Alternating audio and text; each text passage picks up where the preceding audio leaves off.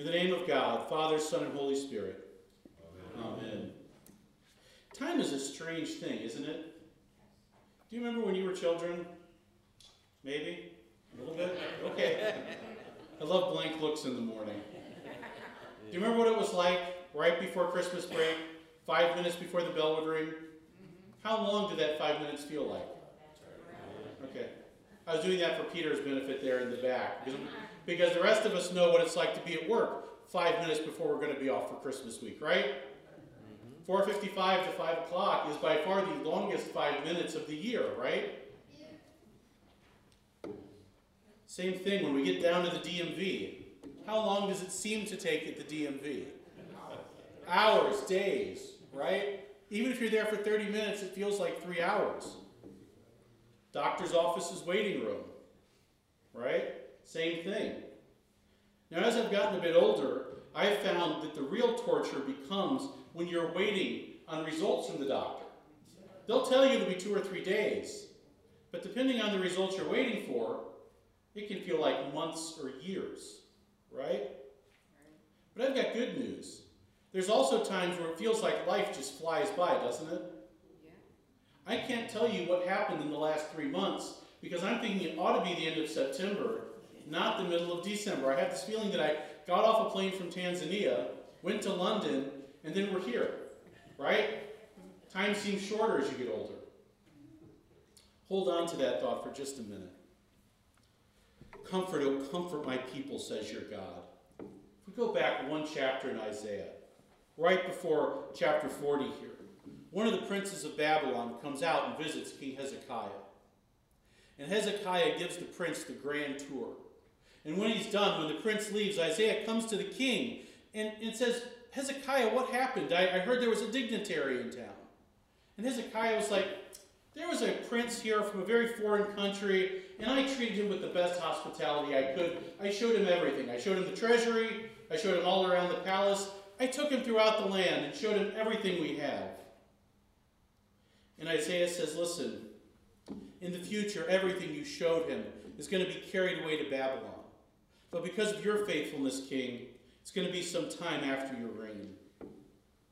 Chapter 40 begins a profound shift in the focus of Isaiah.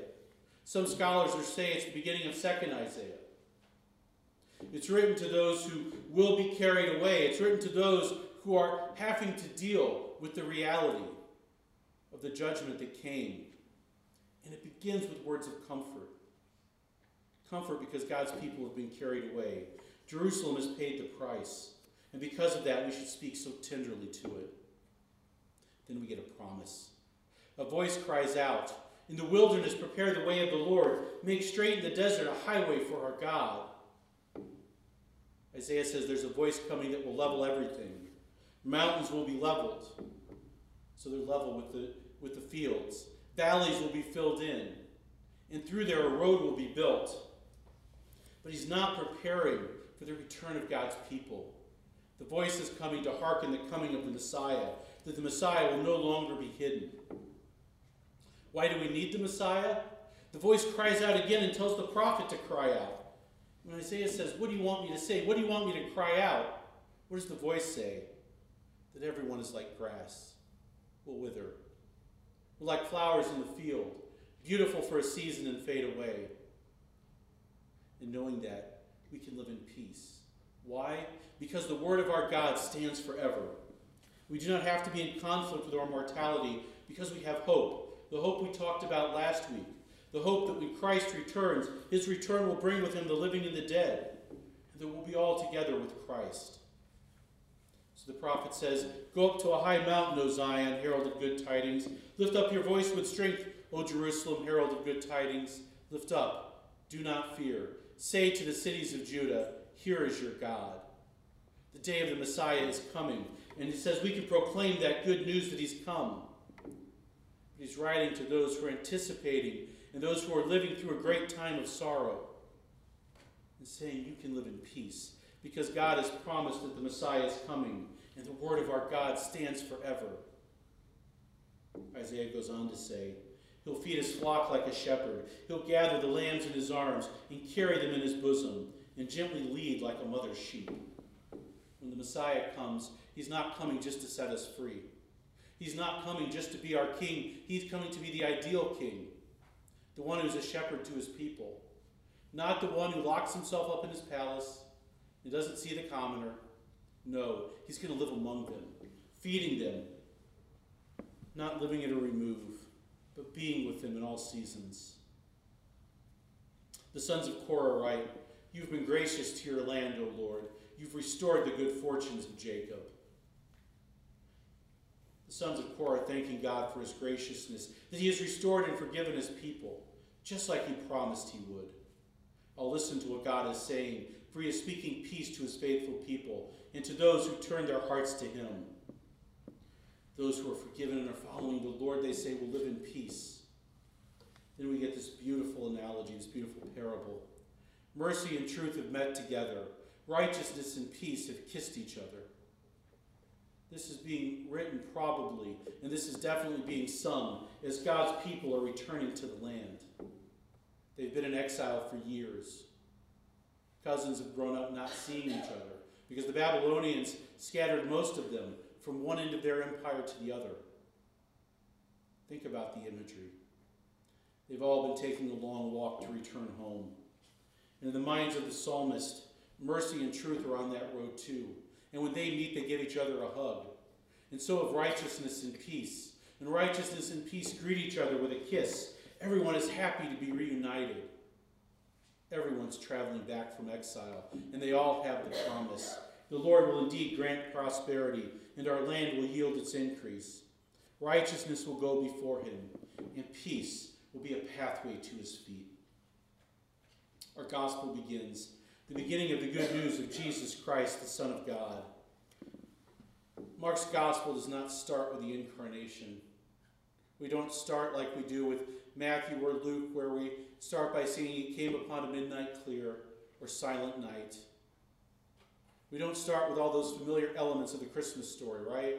Mary and Joseph, the angels, the shepherds, the wise men. All of those hallmarks of the beginning of Jesus' story, right? The ones that every Christmas time we watch Charlie Brown's Christmas and smile as the kids put on the pageant and are reminded of the true reason for the season. Mark begins with the words of Isaiah. "See, I'm sending my messenger ahead of you, and he'll prepare your way, the voice of one crying out in the wilderness, prepare the way of the Lord, make his path straight." We start in Mark with the forerunner, the one who's coming to flatten and prepare the road for the Messiah. And how is he doing that? He's proclaiming a baptism of repentance for the forgiveness of sins. John saw and was bringing forth what Isaiah and the psalmist said would happen. That mercy and truth met on the road. That the reality of the brokenness we all have inside of us, the reality of the brokenness of this whole world, is met by the mercy of God. That the righteousness of God has met his peace in this world. And they've not fought. They've embraced each other. And they've embraced each other so that we could be forgiven. It says the people were going out in large crowds to meet him, to confess their sins and be baptized. And notice John is dressed uniquely. Mark says, John was clothed with camel's hair and a leather belt around his waist. Now, why is John dressed like that? Because in Malachi, God had told Malachi, "See, I'll send the prophet Elijah to you before that great and dreadful day of the Lord comes." And how did people know what Elijah looked like? How in the Mount of Transfiguration did the apostles know that it was Elijah and Moses that Jesus was talking to? If you go back to the book of 1 Kings, King Hezekiah sends messengers to go out and look for Elijah. They don't know what Elijah looks like. They don't have a picture. There's no Facebook, no Instagram, no TikTok. But they have a name, Elijah. And everybody knows what Elijah dresses like. Elijah wears a garment of hair and a big leather belt. And now John is dressed like him and acting like him. But John knows he's not the Messiah. Along with preaching repentance, he tells everyone this: "There is one who is more powerful than I is coming after me, and I'm not worthy to step down and untie the thong of his sandals. I've baptized you with water, but he'll baptize you with the Holy Spirit." Another promise, a reminder of what Isaiah and the other prophets wrote about hundreds and sometimes thousands of years before. God has promised the Messiah has come, and the word of our God stands forever. But the Messiah is not here yet in our gospel story. Peter writes, "Do not ignore this one fact, beloved, that to the Lord 1 day is like 1,000 years, and 1,000 years are like 1 day."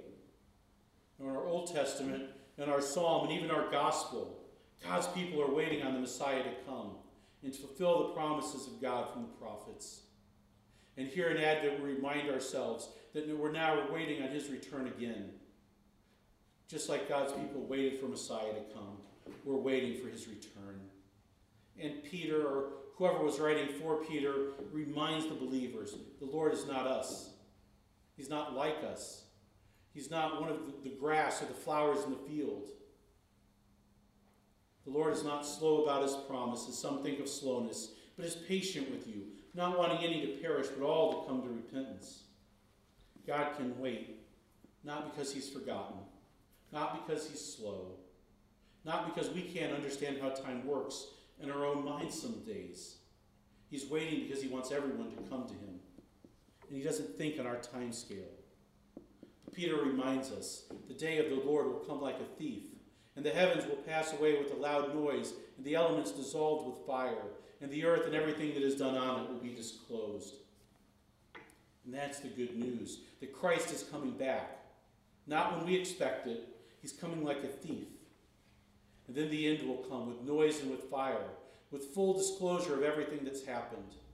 There'll be no more secrets, no more redactions, no more need to discuss conspiracy theories in hushed tones. We'll know everything fully. Peter goes on to say, since all things are to be dissolved in this way, what sort of persons ought you to be in leading lives of holiness and godliness? Peter's reminding them that in the end, all the stuff that we strive for is going to fade away too. Our possessions, those cars, those houses, all of those things that we worry about every day, all of it will be gone. If we're like grass and like flowers, Jesus said our possessions are like wood, hay, and stubble.